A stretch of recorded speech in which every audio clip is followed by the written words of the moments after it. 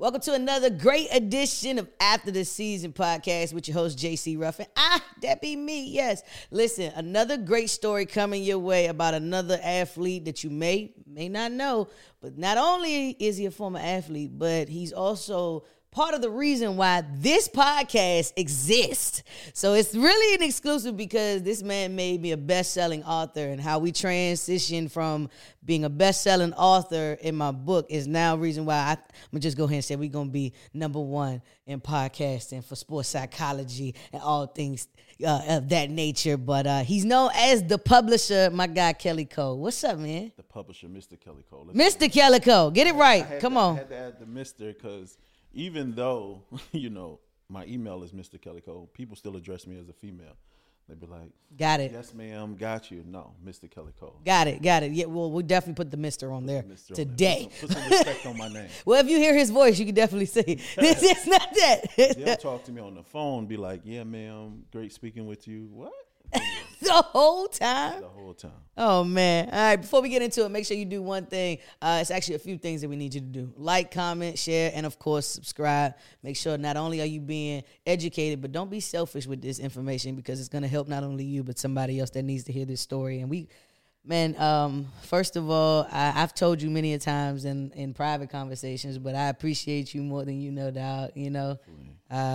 Literally, we got on the phone one time, and it's a crazy story. We ain't gonna give too much. But we got on the phone, and he was just like, well, what do you need? Because we were talking about trying to get things done, trying to get the book done. And I was like, bro, I already wrote one. I already know the steps. I already know how to get to it. I already know what need to be done. I just need somebody to format it and put it up. He was like, that's it?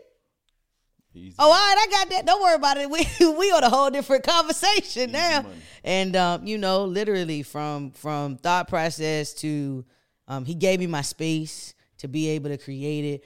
The book that I was originally going to submit end up not being that book is still sitting on my hard drive. Wow. The book that is out is the one that led us here. And so before we get into you being the publisher, we got to start with the former athlete you. Sure. How take me back to you, the athlete. What age did you start playing? Man, I started playing. What age do you start playing Parks and Rec football? So what's that, like 10? Something around there. 10? If you're talking Pop Warner, you might be at like 5, 6 then. No, I wasn't there. I wasn't that young. I'm gonna say about 8, 9, 10ish, somewhere around there. Growing up in Chicago, I was born in the Cabrini Green housing projects. Wow. Where they filmed the movie Hoop Dreams, Good Times, one of my favorite movies, Cooley High. Yeah. And, growing up in Chicago, you think you're going to go to the NFL. You're going to play for the Chicago Bears. That Correct. was the dream. Okay. So for us to go play Pee Wee football and to get a real helmet, oh, my God. Yeah. You couldn't tell us. So I remember that. It was like, getting my uniform, and we were nicknamed the Wildcats. Okay. We lost every game. Boy, well, no wild, no cat, no nothing. I ain't even run the Wildcat. Blasted. All 3 years. Okay. All 3 years. Well, every year I played Pee Wee and midget football.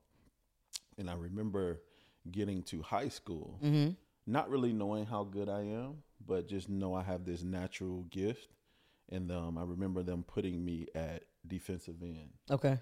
In high school. I went to a high school called Weber High School, same high school as Coach K. Okay. From Duke.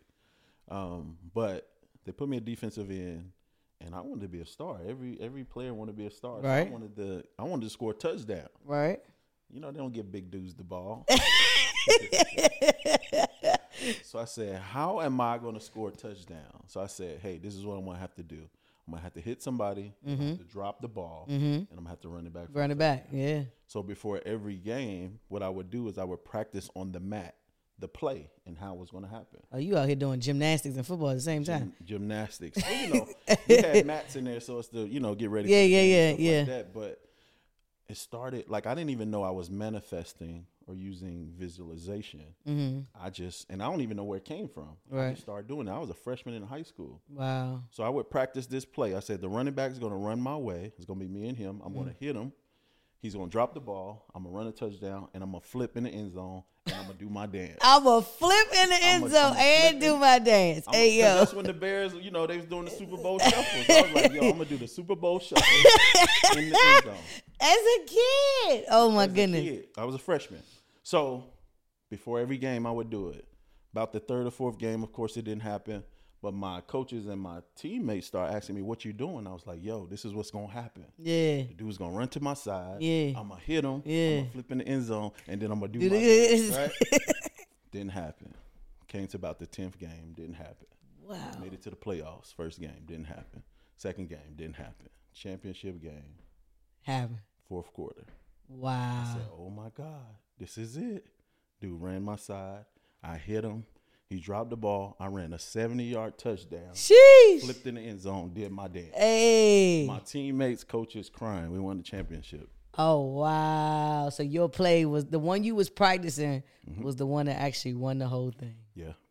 Wow, that's insane. Like that. So to go a whole length and could have got deterred. Yep. Remember, like, nah, this ain't gonna happen, whatever. Yep. But every week staying prepared to get to that space. Yeah. It Okay. happened just like I envisioned. We going somewhere already. Okay. Already. Okay. So that's freshman year. Freshman year. Sophomore, junior year, what we looking like? Man, freshman year, we win the championship. Okay. Me and my team, we get ready to go up to varsity. Okay. My dad comes home and says, yo, we're moving to Virginia. Oh, man. Wait a minute. Hold on. They ain't see the dance? They ain't like the dance in Chicago? Devastated. Devastated. So my stepmom got a job offer in Virginia. My dad said, we're moving. Wow. Devastated. Crying, coaches crying, team crying. Because we had an amazing team. Yeah. I moved to Virginia, and I remember going to practice and then not giving me no reps. Like, not even put me in practice. Whoa. Best thing ever happened to me. So I come home, I'm crying to my dad every day. He looked at me and he said, look, I don't play football. You play football. So you got to figure that out. Wow. He said, whenever they put you in, you take all that out on whoever's in front of you. Yeah, that sound like the water boy. Sound like a water boy. Sound like the water boy. Didn't play my sophomore year. My junior year, they finally gave me a chance in practice. I hit this dude so hard, we're still not friends to this day. Hey, yo, that's not funny, but that's funny. That's for real. I ended up starting every game after that, led the team in tackles, got defensive player of the year. Wow. Moving up to my senior year, I was like, we getting close. Senior Okay. year, first scrimmage, broke my foot. Golly. Break my foot. Missed 2 games, never fully healed, played the whole year with a broke foot, led the team in tackles, got most valuable player. No Wow. D1 offers. Got a D2 offer from a school in Virginia called University of Virginia in Wise. And I remember before, after school ended, before I was supposed to report to college, my dad was like, look, you're not working out. And I was like Booby Miles, like, man, this is God-given. You don't work out. I didn't. I never worked out. I never lift weights. I never did none of that. It was all God-given. Like, never. Like, literally, I never. Wait a minute now. Hold on. I did not lift weights. I didn't do none of that. So you just basically saw things happen on TV and was like, I could do that. I could do that. And then actually make it And happen. then did it. Okay. So when does practice ever happen? Do you ever start? Yeah, I told you I ended up starting my junior year. Right. But I'm saying, do you ever start? When does the practice outside of it? Because you started practicing and everything, and you got to a point where you were playing, and you started. But then your father kept saying that, yo, you don't practice, you don't work out. So right before college, he was like, yo, when you go to college, that little MVP trophy ain't gonna be nothing. I was like, Dad, what you talking about, bro? Now my dad, he was McDonald's High School All-American, played D1 basketball. Sheesh. So he knew what he was talking You know what he's talking about. 100%. I mean, he got the credentials. What you talking about, bro? He was not lying. Every freshman in my dorm was the MVP at their high school. This a D2 school. Wow. Every freshman. Wow. Probably about the 4th practice is when I realized I didn't love football as much as I thought I did. And mentally, the question is, what did that, because now you coming into a room, you went from being in the room where you was that guy. Yep. Now you in the room with a bunch of I'm that guys, I'm him. Yep. What does that do to you mentally? For me, what was the hardest thing for me? Yeah. Is being 220 pounds solid. Like I was solid, and being the second smallest dude on the team. And they moved me from God, 220 solid. what is happening? 220 solid. And they moved me from defensive end to middle linebacker. Wait, that's the same weight as Patrick Mahomes right now. That's what he weighed in at for Super Bowl. And he quarterback. And I was playing middle line. They moved me to middle linebacker. And this is the play that I knew my career was over. They ran a sweep. And the tight end was 6'6", probably about 240. The tackle was 6'5", he was 250. The fullback was 200 pounds, probably about 6 foot. Okay. And they ran a sweep, and they rolled my ass down the field. And the coach screamed at me, Cole, what you doing? I'm like, bro, I'm over this. I'm over this. I'm over this. I'm like, what you want me to do? I tried.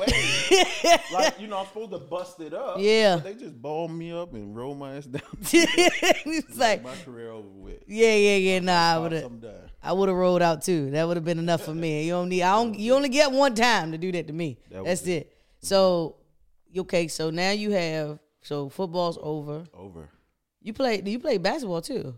Yeah, basketball. Let me tell you about basketball. So coming from Chicago playing basketball was big, and actually kind of liked basketball more because my dad was a basketball player.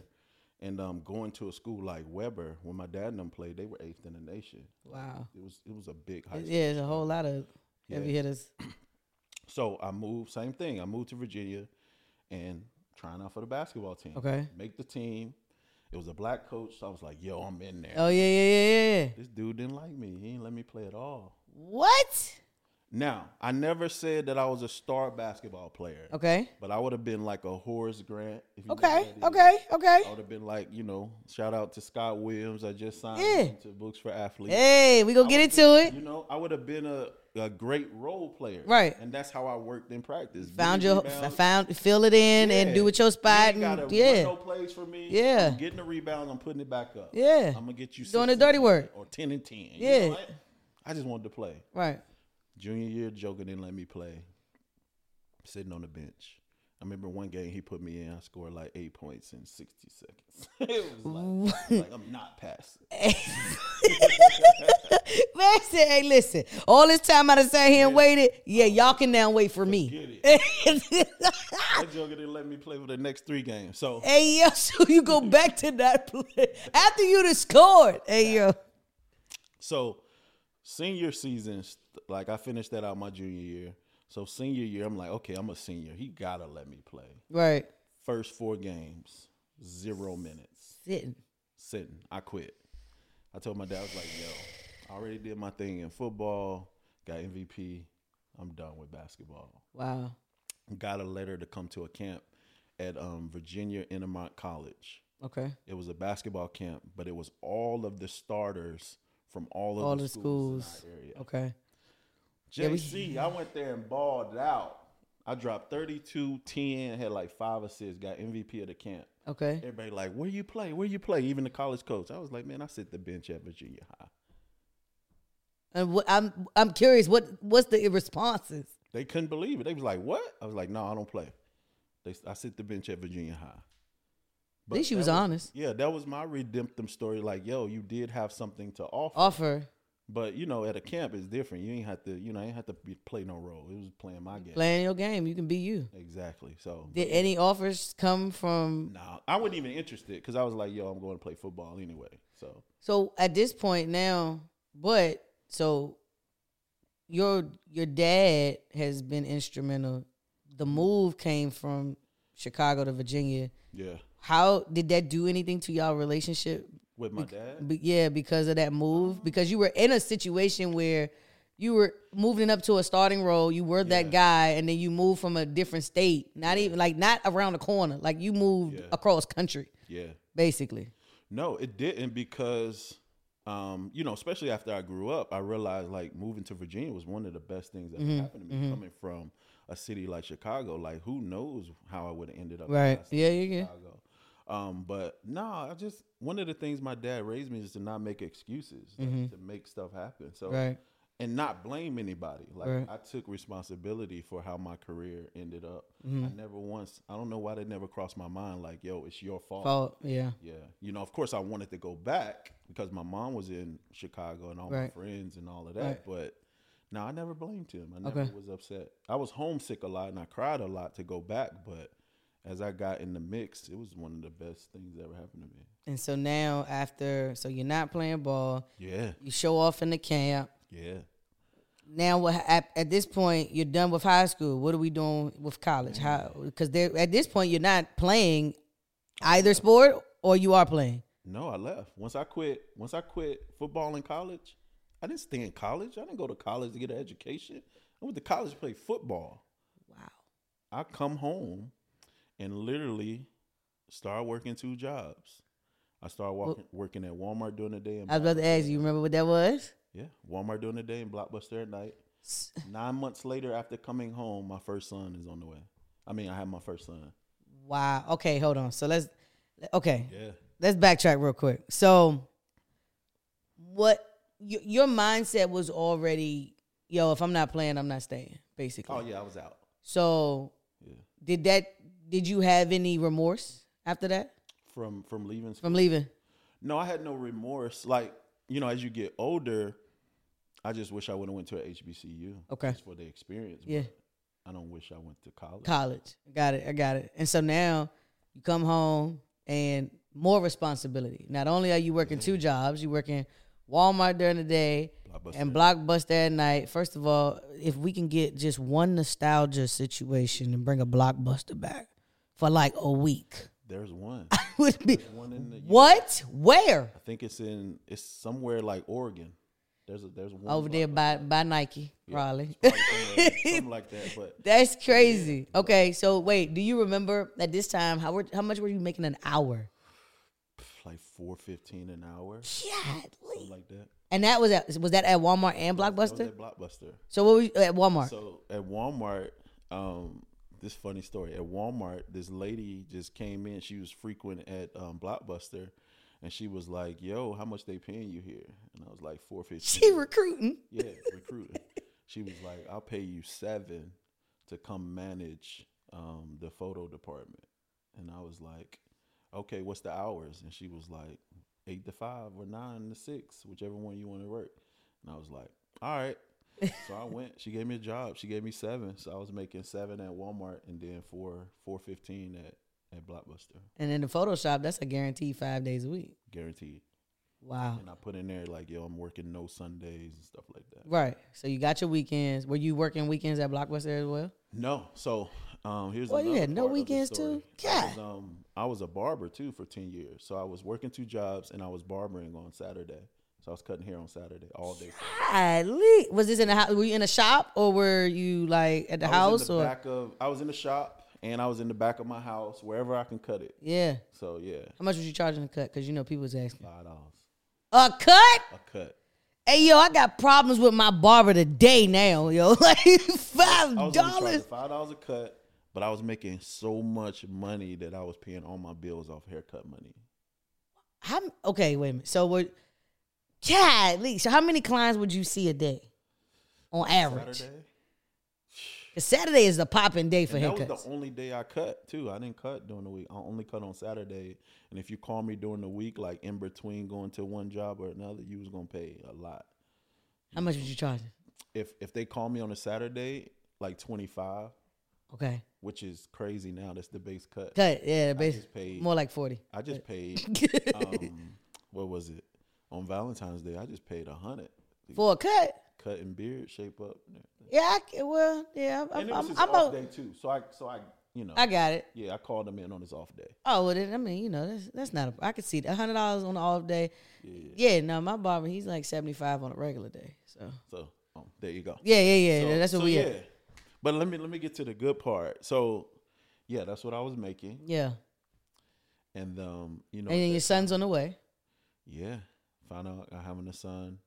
And it's just like you said, I'm just wandering through life, like trying to figure out what I really want to do. In my life. Yeah. But been a born entrepreneur, so throughout this whole time, I've been selling stuff. Like I've been a hustler. I've been an entrepreneur. Like selling CDs, Yeah. selling T-shirts, selling firecrackers, selling jumping jack. Like anything that I could sell. Sheesh. Once my dad taught me like how to, buy low and sell high. Hi.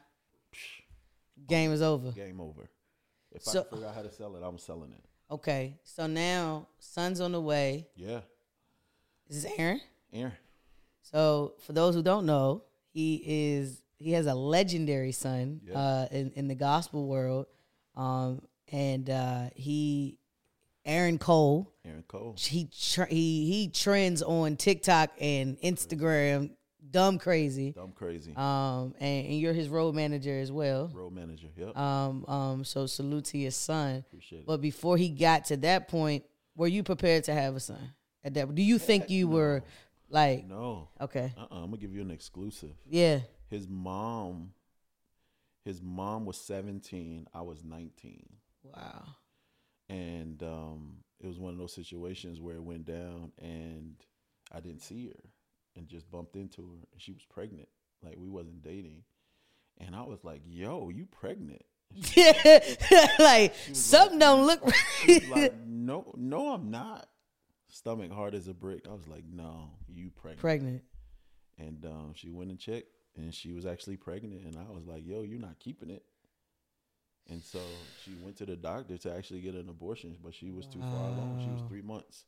3 months, so she couldn't get abortion. But yeah, no, I wasn't ready to be a father. I was still a kid myself. I didn't know anything, and she was 17. She was still in school. Right. But of course, she was too far along to get an abortion.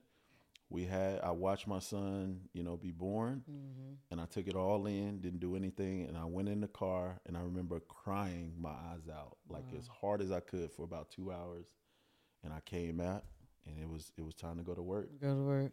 I went in a boy, and I came out a man. Man, yeah, with a little boy. With a little boy. So From that point, it was no longer about me. It was all about him. So in your first steps now, you're a father. Is at that point, everything you do is no longer about just you. Everything you do is about how the benefit of whatever the return is for your kid. Did your family step in? Did they help out? What was that dynamic like? Nah, it was just one of those things. The way my dad raised me to make stuff happen. Like I never in my mind thought about, yo, if I can't do this, my dad got me. I wasn't built like that. Yeah. It was built on like, yo, this is me. I got it. Yeah. Whatever it takes. Yeah. Now, being grandparents, are they going to drop off some diapers? Are they going to do things? Yes. But to this day, I've never asked them for anything. That's a good thing. Not one dime. That's a nothing. good thing. That's a good thing. My parents, not nothing. Everything they did for us, they did it out of kindness of their heart. It wasn't me saying, yo, can you do this or can you do that? Wow. So I made up in my mind. Like, and I think they value you a lot differently because of that. Because you stepped up. You stepped up. You were 19. Yeah. Like you said, you had your moment, and then it was like, all right, well, here we go. So okay, now your father. What's the first immediate thing that we're doing? Because you're hustling like crazy throughout the week. Now you got a kid. You got to be there. You got to be around. Got to be a part of that. What's the first? How are we getting to a point now where we're like, okay, I have to figure out what I'm going to do? It didn't come. Like I didn't figure out what I wanted to do until I was 30. But let me go back real quick. Okay. Like from the moment I had him, if you saw him, like once he was able to walk a little bit, not even potty train, if you saw me, you saw him. Right at him. Like if you saw me, you saw him. And I can vouch for from the time he was born till he turned 18, I did not spend one dime on me. Wow. Do you hear me? I took my brother's hand-me-down clothes, shoes, whatever he would give me. Okay? Let me take you back to Pee Wee football. Okay. There was an older guy lived in our neighborhood who worked at Finish Line or one of the sneaker stores. And this is what developed my love for sneakers now. Okay. Yeah. But he had the true blue Jordan 3s. Ooh. He was like, we were on the bus riding home from football practice. And he was like, yo, y'all saw these joints yet? And we was like, no, let us see. And he opened that box. And he was like, oh. I said, one day, I'm going to be able to buy whatever I want. Yeah. And I'm going to get those shoes. I remember after raising my son, he was 18. He had his record deal. He signed his record deal. I dropped them off in Nashville. On the way back, I stopped at a Nike outlet, and what do I see? Them shoes. Them shoes, and I bought them shoes. Wow, and they was in your size. My God. size. My size, they were in my size, and I remember that day. I had the money. I had sacrificed my entire life Yeah. for my son. Yeah. And I bought those shoes as a reward to myself. You know what's amazing to me is that some people can't keep a promise for 5 minutes. You kept a promise to yourself for 18 years. Yeah. Yep. And to not forget about the promise, even though it was shoes. Like some people like, yo, it's a pair of shoes. But the promise you kept to yourself to say, yo, I'm going to dedicate to being a man, to raising a young boy to a man, to be able to say, I'm going to let him see that I'm going to upkeep myself, but I'm going to make sure he knows that he's well kept as well. For sure. And then be like, I bet I done did this. Yeah. I'm good. You good. You ain't out here got no craziness happening. Yep. And to that point, he just got married. Aaron just got married. I've been married about a year and a half. Wow. Yeah, been married a year and a half. And it felt good to stand up at their wedding and tell his wife I did the best I could to raise a man. Yeah. You know what I mean? Yeah. Like, so that felt good. And he saw, like I said, he saw the sacrifices. I'm going to give you an exclusive. Okay. I haven't said this anywhere. Okay. When is this dropping, by the way? We're going to give it to you. We're going to tell you. We can't tell the people that. We're going to tell them. This is an exclusive. I'm actually writing a book What? that's coming out Father's Day weekend. It's called Raising Aaron Cole. The Wow. whole story, and I answer all of the questions from people who ask me what I did, like how I got his career to where it is. Wow. All of the things I did. So it's called Raising Aaron Cole. Yeah, that's going to be amazing. Father's Day weekend. Right. RaisingAaronCole.com. Golly. Yeah, okay, all right. So you got all these people, you got books coming. Yeah. So, so we're at 30 now. Wait, no, let's not get to 30. Because you got the 30. So wait, let's backtrack. Yeah, no, let's get to 30. Let's get to 30. So Okay. in between that period of raising my son, like it's crazy. So by 30, I not only have Aaron, I got Alexis, okay? And I have my baby girl, Love. So now I got 3. 3. I got 3 at 30. And I was just at that place where, like, Lord, I need something. Yeah. Like, I need something to share. Yeah. Still working 2 jobs, still cutting hair, still hustling, still doing, like, I was doing videos, videoing weddings, family reunions. I was taking pictures. I was doing video. I was DJing. I was doing everything I could, Sheesh. trying to find my thing. Yeah. You know what I mean? Yeah. I was doing. And provide. And providing. Doing promotions. So, like, I put on, what is it? Comedy shows. And Wow. all of these things, just trying to find it. And one day I was walking in Books A Million, and I came across this magazine called Millionaire Blueprints. Okay. They don't print it anymore. If you ever find one, pick it up. And there was this guy on the cover, and on the cover it said Web Made Millionaire, and he was in a drop top Benz. And I opened up the magazine, started reading his story, and it talked about how he built these websites that made him money while he was sleeping. And I was like, oh, this is it. Oh, This is what I was put on earth he to had do. the shoe moment again. Shoe moment all over again. And I was like, yo, this is it. And I don't know if you're like me. Most time we read magazines, we put them joints back, right? Yeah, ain't gonna hold you. Yeah, definitely. Get what I need.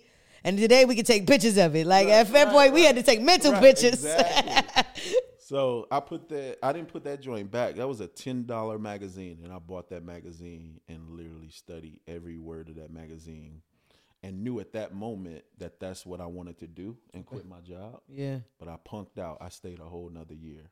Golly. Ever worked retail during the holiday season? That will make you quit immediately. Listen, I went through another retail holiday season. It was right around, I think I got to around June, and I came home from working my second job, and I was just like, yo, I'm done. I can't do this no more. So wait, so you're not, so at this point, I'm pretty much sure you're not at Walmart and Blockbuster anymore. So what jobs were you at that this? was it. I was still You there. were still there? I was still there.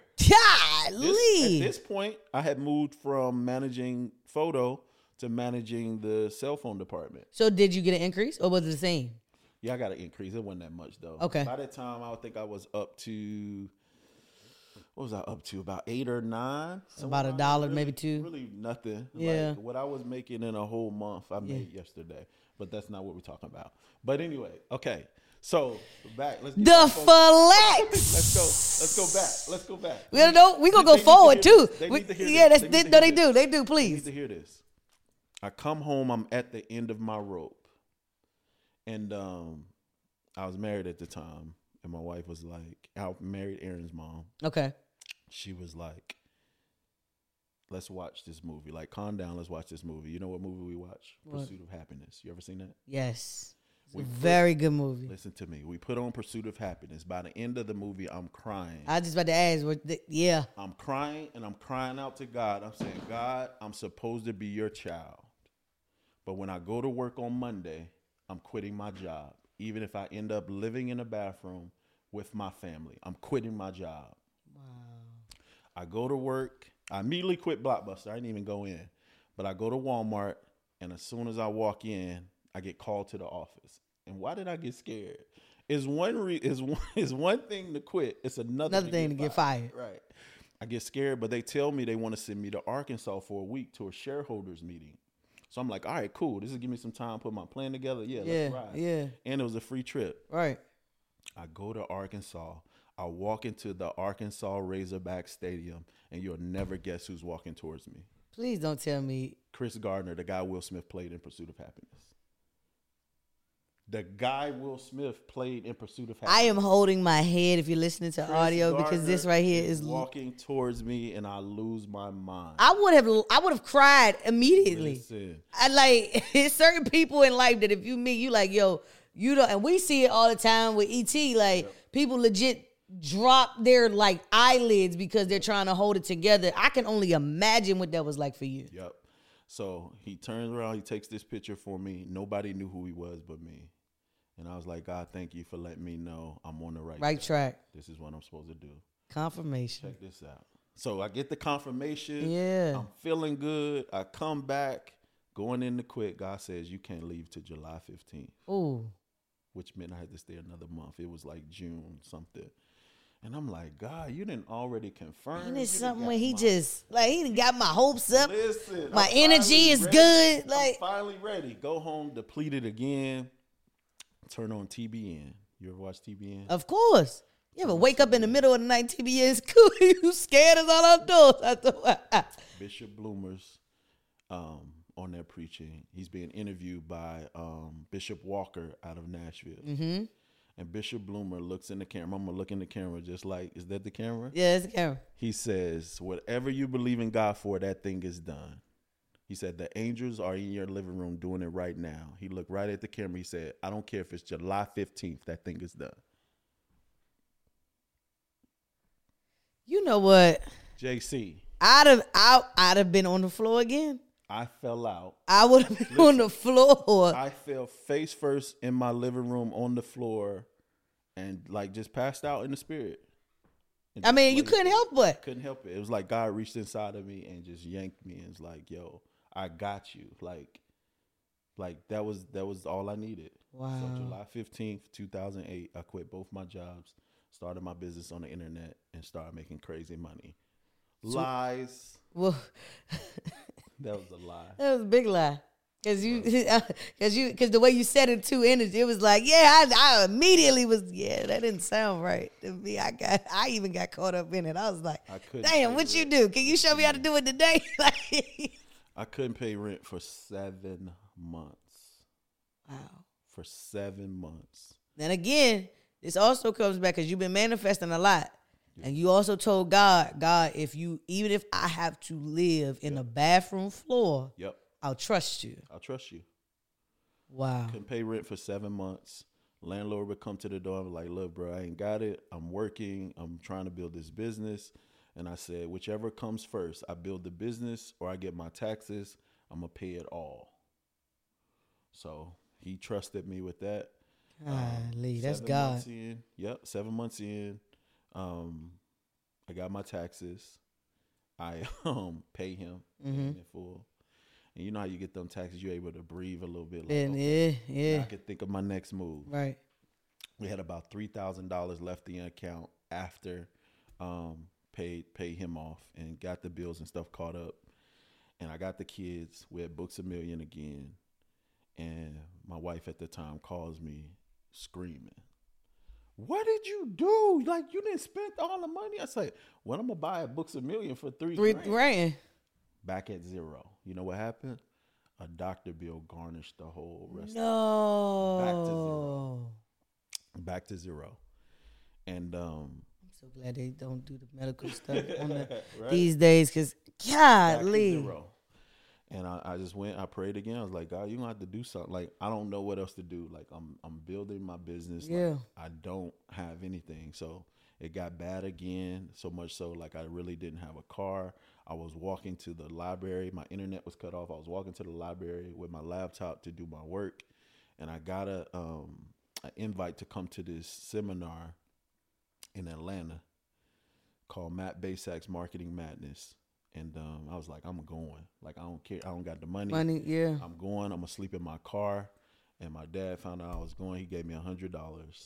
And the guy that I worked with at Walmart gave me his broke down Volvo. Wow. I took that and that $100. I drove to Atlanta. And I said, well, let me at least try to get a motel. So I went to this motel and I did something called the swipe and pray. You ever did Yes, the swipe and yes, pray? every time. Ooh, yes, God. Lord. If y'all don't know what that is. Yeah, you ain't never been out. Trying to the dollar trick is amazing too. That's it. You get that dollar trick, you got at least $1 in that account. You go up there, you swipe and get you some Right. gas. You good. You get a Good full money. tank on $1. Good money. So I was swiping. I mean, the girl was swiping. And while she was swiping, I was praying. I was able to get a room, got a room, went to the conference, didn't have money to eat. So I was eating in the conference. You know how they put out like the mints and stuff? Yeah, like that? yeah, yeah. I was drinking water and eating mints. And Wow. I stayed there, but I literally learned something called website flipping. And I came home and I built this website that sold niche websites. Okay. And in 3 months, that website made me 10 grand, and my business has been profitable ever since. I ain't looked back since. Golly. So everything that you originally, because now how much did you? How much did you owe in rent? About 7 grand or so, somewhere around there. Come on now, catch me. And the 7 3, number. Yeah, and then the 3 yeah, that they took, yeah. and you turned around 3 more months later and made all 10 grand back. All 10 back. I didn't even catch that till you just put that together. To be faithful over few. Thank you for bringing that point. When I quit my job and I was selling one product a week, I was selling one product and it was for $25, right? I was still faithful in giving. So I would go take that $3 Yeah. and give, Yeah. you know, while serving too. So like my dad was a pastor. He became a pastor and I would give those $3 every week and we were barely eating. So that brings me to another point. Like if God can't trust you to give him $3, why he gonna give you more? 300,000. Yeah. You think you gonna give him 30? Like it don't work like that. Man, you better say that. And think about this too. If there was a vending machine right there and it had a sign said out of order, would you put your money in it? You sure enough wouldn't. So why would God put his money in you? You out of order. And you out of order. Boy, listen. Okay. All right. I Okay. didn't come here to preach. But if we gonna pass another plate around. Okay. So 10,000 profitable ever since. Yeah. So Yeah. but you niche down even further. Yeah. Now in selling those websites, were you at that point selling for the publisher part of it, or what? When did we transition, or how did we even land to this point? Yeah. So flipping websites hand over fist. Then I started. Well, hold on. Before you do that, break down what flipping websites look like for people. It's the same thing as house flipping. Okay. Okay. You buy a house, you fix it up and you sell it. This is what same thing you would do. You would buy a domain or whatever it was. Like say if you came up with an idea for a store, Okay. right? A boutique or a shoe boutique or stuff like that. I would build websites full of Air Force Ones, buy the domain, and then I would sell the whole business. Got it. Yep. Okay. Yep. Or I would just build one website I sold for $5 grand. I built a website that had an email list, and all it did was send coupons from online. Wow. And they bought it. Somebody bought it for $5 grand, and I was like, "Yo, this is it. This is it. This is like flipping." So that's what I was doing forever. Then it got saturated. Yeah. Because I created courses on it, and I was teaching people, and Got it. And more people started learning, Buying it and So I was everything. like, yo, I gotta think of something else to do, and not even paying attention. ABC introduced Shark Tank. Fell in love with the show. Man, let me tell you something. That's a. I'm not gonna lie. That's a goal Yeah. to sit as a shark. Oh, to sit as a shark? I want to pitch, but I still want to sit as a shark. You know what I'm saying? That's a. You know what I'm saying? You ain't got to be a billionaire to sit. You can be a multi. Yeah. You know, I'm gonna be right there. Fell in love with the show, taking notes from the show. One of my friends in Atlanta found out I was taking notes, asked to borrow my notes, and they was like, "Yo, this will make a great book, and you should interview the sharks." And I was like, "That's a great idea." I emailed all of the sharks. Barbara Corcoran, Mark Cuban was the only ones that emailed me back. Barbara agreed to give me an interview. Mark Cuban said he didn't have time. Wow. Me and Barbara hit it off so well. I said, "Barbara, you'll help me get an interview with Damon." She was like, "Sure." She put me and Damon in a group text and said, "Hey, Damon, give this guy an interview. He's a great guy." Damon immediately responded, connected me with his assistant. I did both of those interviews, took those interviews along with my notes, wrote my first book called Conversations with Sharks. It hit #1 on the Amazon bestsellers list for about 2 weeks. And that birthed my publishing company because my inbox was full of people asking me how to do it. Golly. Oh, my goodness. Do you still have relationships with both of them? Barbara. Wow. Barbara's so cool. God. Me and Barbara hit it off because we were doing the interview, like probably first question. I was like, "Barbara, how did you get into real estate?" And she said, "Man, I slept with my boyfriend for $1,000. And I was like, "Barbara, you want this in the interview?" She was like, "I don't care." I would have slept with him quicker if I had got my hands on that $1,000. I was like, you know what? That's about to be amazing. Yeah, I was like, I love her. And she gives the same energy till this day. Hilarious. So what year was that when you did? Do you remember? Was that like 9, 10? Okay. And she's still like that to this day. So she took one of my quotes that I had gave her on the thing. I was like, "Barb, you just gonna take my quote? You ain't gonna give me credit?" She was like, "I don't get nobody credit for shit." Golly, at least she honest. But she just like that. But she cool though, like cool. Fan. Yeah. So, but no, Damon, man, I had to tell him like how much of a fan I was. Like we did an interview. He was cold for the first 45 minutes. And 45. Cold the entire interview. You know how New York people are. No disrespect.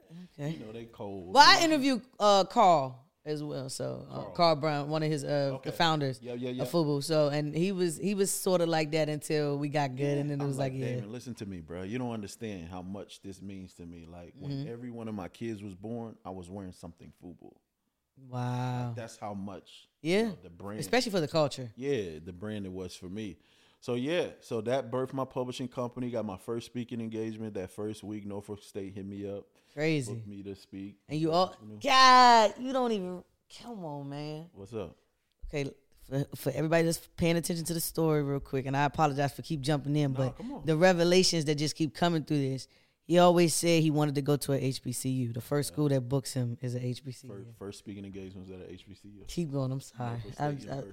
Which made me want to go even more. Yeah. Like, I was like, man, I went to a HBCU. Behold, the green and gold. Shout out to my brother Kendall. He graduated undergrad at Hampton, got his master's at Norfolk State. That is C. Okay. Yep. So now he got his doctorate from Virginia Tech. So shout out to my brother, Dr. Kendall Pete.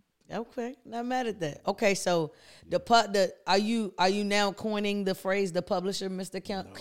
Kelly Cole, or that came so much later? Okay, so now that you developed this book, your Amazon bestseller, you got a bunch of people asking you how to do it. Do you say, okay, I gotta show these people how to do it, or like you create the like? What do you do next? I immediately was like, yo, I'm doing it for them. Like I immediately. But I had no team. I didn't know what I was going to. I didn't have no editor. Ooh, this is I didn't have anything. I was just like, I'm going to figure it out. You know what I'm saying? I'm going to use Microsoft Word and let them catch the misspellings. Like my first client, I feel so bad. I misspelled a word on his cover. But he was cool. This was before we did a mass production. Like that, but fix that. But yeah, so I just figured it out as I went, and then once I figured out, okay, it's very important that I get an editor. Got an editor. So just piecing my team together. Okay. Oh, then I got introduced to Fiverr, and I was like, okay, covers. Right. So I just start piecing my team together, and I didn't begin known to answer your question as the publisher to maybe like 5 years ago. Okay. When I first started doing publishing, I had a marketing company, and it was called Primetime Marketing. Okay. where we was doing everything. Okay, I'll do websites. I'll do your logo. I'll do this. I'll do that. And it's typical for what everybody does. They Yeah. kind of just they think they're gonna keep throwing stuff and see if it Yeah. stick. And what you said you what- was doing in the beginning, I wasn't trying to miss no money. money, correct? Not knowing, like, this is the most powerful thing, being known for one thing. Mm-hmm. Okay? Yeah. Full circle. Like, man, this is a full circle. I'm glad we're recording this. Guess who reaches out to me? Matt Basak, the guy who gave me the invitation to come to that thing in Atlanta. That changed my life. Wow. He was like, yo, Kel, when the next time you be in Atlanta? I was like, yo, I'll be there like next week. He was like, all right, come through. Okay. Go to his office.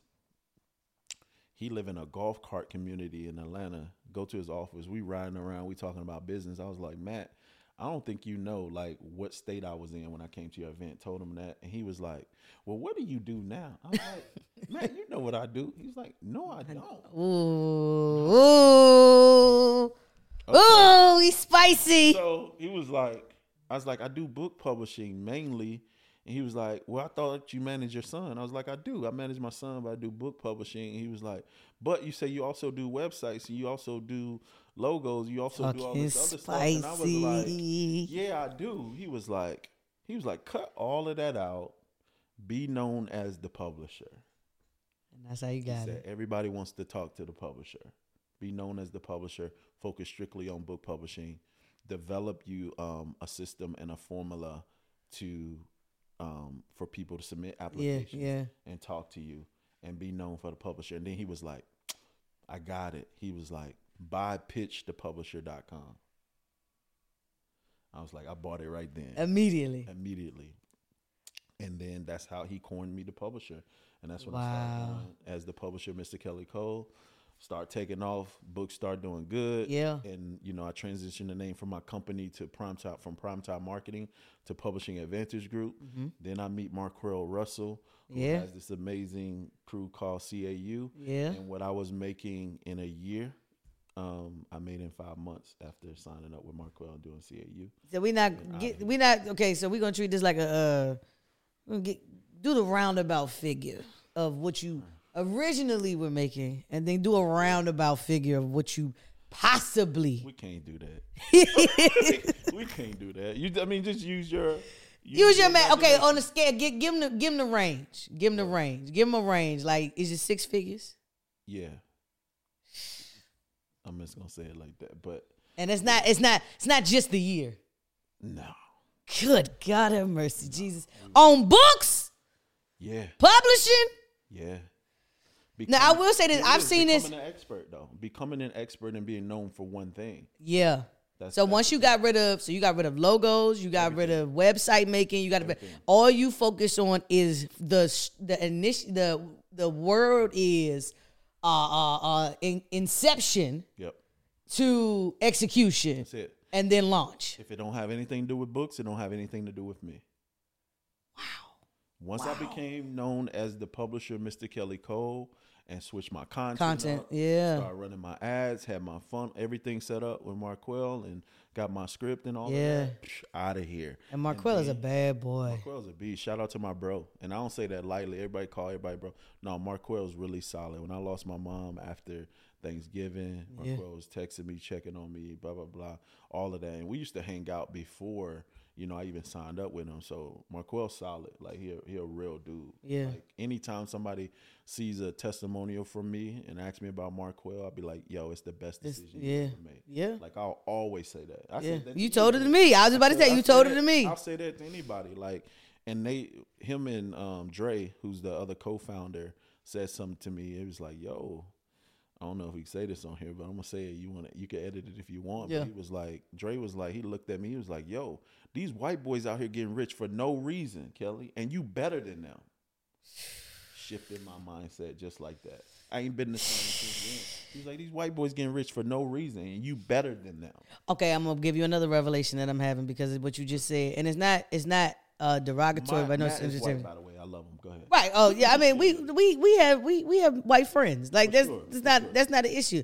The thought process is, you said the experience of an HBCU. Yeah. Now you're connected with black people who understand the things that most white people understand, That's what you get at an HBCU. Yep. So even though you didn't go to the school, you still got the experience. Oh, I got the experience. That's insane. Yep. I spoke at several HBCUs. Then I love it. I mean, And outside of that, but just in CAU, because CAU is kind of built like an HBCU. So that's what I'm saying. Like Dre and Marquell, two black founders, FAMU. and now you're getting Yeah. an HBCU experience that you never got. That you said if you had to choose, you would have chose that, and this is how it led you to it. For sure. That's insane. Okay, so we get to the point. So now we're at the space of you are no longer having to think about when your next meal, when your next dollar, when your next whatever, family's in a good space. Yeah.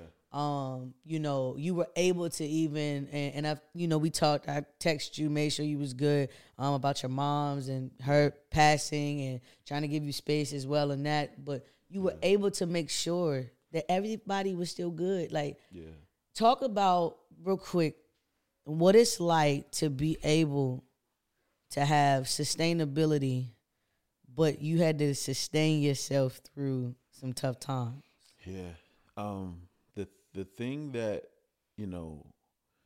that like where I didn't really have regret with my mom and her past. Of course, I didn't want to lose my mom. Right. I'm glad she's in no more pain. She's had heart issues her whole life. Wow. But I was able to make some of her dreams come true. You know what I mean? And Wow. I'll tell people this all the time. It started with a book. Had I not wrote that first book, I wouldn't have wrote the fifth book that I gave to a guy who then gave it to his boss who worked at a college. I didn't even know he worked at a college, who booked me to speak. And I was like, I called my mom. I was like, yo, what do you want for your birthday? And she was like, I want to go to Disney World. And I was like, you never been to Disney World? She was like, no, it's always been my dream. So I was like, all right, we're going to Disney World. So I booked the house, booked flights, took everybody, the whole fam, to Disney World off a check that I got from speaking. So it wasn't like no other bag, but then once I started getting into it, I was like, man, I'm spending a lot of money. We got the Airbnb with the pool and, I'm buying food. Yeah. And my mom's like, yo, you got it. So Go ahead. That's what they think. That ain't. So what made it worth it? If you've ever been to Disney World, you got to take a ferry to get to the park. And I looked over and she was crying. And I was like, Mom, you good? She was like, yeah, I'm just so happy. My dream has come true. Wow. My family is here. And she was like, it's just amazing. Her birthday is in December. So we went for her birthday. Wow. She's like, they had the Christmas music playing to make her dream come true before she passed. She passed a year later. She passed, what was it? Thanksgiving weekend. Wow. Of 2022. But to make some of her dreams come true. And she would call me to take her different places. Like we've been on trips. She loved comedy. I took her to see, D.L. Hughley. We front row. Yeah. D.L. Hughley cracking jokes on her. Yeah.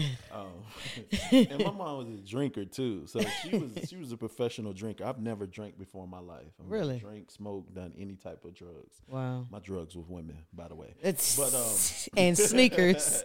And sneakers. But check this out.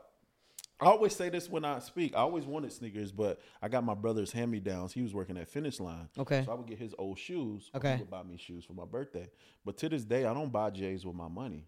We talked about this. Okay, tell them what you do. Tell them what you do. Tell them my life hack. So I got something called a GOAT account. And with the money in this account, if I wanted to, I could buy a GOAT. So that's how I buy like sneakers and stuff like that. But that money comes from like for birthdays, for Father's Day, for Christmas. Anybody that knows me knows to give me money. And I put all that money in the GOAT account. So I use their money to buy Jordans. I don't spend my money on stuff that depreciates value. I take money I make from book publishing and all my money I buy real estate and land. We got a GOAT account to buy a goat. That's what I'm heard. A goat. He want to buy a goat. Yeah. Okay. All right. So not only do you have Publishers Advantage Group, but you also have Books for Athletes. Books for Athletes, new division. So throughout this whole time, especially being in CAU, it's like, yo, find your niche, find your people. I'm like, man, everybody's talking to entrepreneurs, speakers, and coaches. Yeah. And I kept feeling this tug. I was like, God, like, just tell me where to drop my net. Yeah. Yeah. Just tell me where my fish are. Yeah. I went to sleep on the plane, and I heard them speak clear as day. Athletes, I want you to speak to help former professional athletes, college athletes, sports coaches. And I was like, I need a name, like Books for Athletes. See what happened when you just ask him? He say ask, and you shall receive. Typed it in, bought the domain right there, and launched Books for Athletes right before the pandemic. This entire time, and I hope somebody, whoever's not catching this, I'm going to say this to you. Yeah. For you that's watching, for you that's listening, every time he had an idea, every time somebody told him something, he acted on it immediately. That's key. Yeah. A lot of times we go back, we sit, then we go ask our friends, we ask our mom, we ask our dad, and half of them haven't been in the situation that we're even trying to go to. You're the first in a lot of different areas. So you got to move on these things, because just as well as he can speak to you, somebody else has his ear that's been praying for the same thing, but he's going to give you the opportunity first because he thinks you're ready. Exactly. And he gave it specifically to you, and you moved, and you showed him that you were ready and that he wasn't lying to you. Crazy. Because he ain't lying to himself. We know that. No. So, because Books for Athletes actually is what my book sits under. Yep. And you have built a clientele. Some athletes that, I mean, your roster is insane. I saw you just sign Big Baby. Big Baby, yep, Big Baby, which his book is gonna be. Yeah, wait till y'all read Big Baby's book. That's gonna be comical. It's gonna be comical. Oh my gosh. Just spending like the initial meeting with him was hilarious. Yeah. Big Baby. We just signed Scott Williams. Bro, I just got off the phone before I came here to do this with a 2-time Super Bowl champion. I ain't gonna say his name yet, but March 1st he's signing the contract, and we're gonna do him. But it's been crazy. It's been crazy. Wow. I love it. Like, just think about it. My goal was to get to the NFL, and I wrote this. This is a few months before my mom passed. I said, Mom, I didn't make it to the NFL, but I just cashed the NFL check. Godly. I went to speak for the NFL Players Association in Detroit for the retired Detroit Lions, and got clients from that as well. I didn't make it to the NFL, but I just cashed the NFL check. And I just want this is the reason why not only the book was written, but the podcast was developed. Yeah. And I will firmly always say that this really honestly does not exist without you, bro. Wow. This really does not, because you listen to me. And you also say, like, you even pour into me all the time. You're like, Jay, you got it. Like, what are you waiting for? Yeah. Before we even started, he was getting on me. He's like, all right, what you doing? Like, what are you doing? Like, why are we not doing this? Like, I ain't saying nothing yet. What are you doing? I'm like, but you need people like that in your, like, if your friends or your colleagues don't be able to jump on you and get you right, it's accountability. It's not necessarily that you beating on me and nothing like that. Yeah. It's accountability to be able to say, yo, I see it. I see you. You've been asking for people to see you, and the people that actually see you, you ignore them. Yeah. So, I mean, bro, I say it all the time. Thank you, man. Before we let you go, I gotta ask you, what's the biggest advice? There's an athlete, there's a spouse, there's a current one or former athlete that's like, you know, not only do I want to write a book, but I might not know I want to write a book, but I also don't think my story matters. Yeah. What do you tell them? Since we've had a biblical undertone this whole time, first thing came to mind was Christ said, my sheep know my voice, and a stranger they won't follow. There's sheep out there waiting to hear your voice. They can't move until you move. So just think about all of the people who were attached to me moving and writing that first book, and all of the people that I've been able to help and hear me out of my obedience. So never underestimate what God has put into you and your story, your unique look on things. Like, when I first started publishing, I was like, man, everybody know this stuff. Or when I started speaking, I used to be afraid for my colleagues to come hear me speak, because like, man, y'all know this stuff. And they were like, no, we don't. Like, we don't think like you, and we don't hear like you. So certain things people can't hear unless it comes from you. Yeah. And you don't know how much time you got. There's 3 things that I regret or I wish would have happened. The first 2, I wish both of my grandfathers would have wrote books to leave me their wisdom. So think about my children's children and my legacy, that they can pick up my books and understand my brain, my thoughts, even if they don't want to run the publishing company. Yeah. So I'm leaving them a piece of me with every book that I write. Wow. Like, think about when I had my first grandson and I can hand him a book that tells him how I raised his dad. And then The power in that. Yeah. So I wish both my granddads, and I wish my mom would have finished her cookbook. She was a chef. My locked in conference, she was the caterer for my first locked in conference.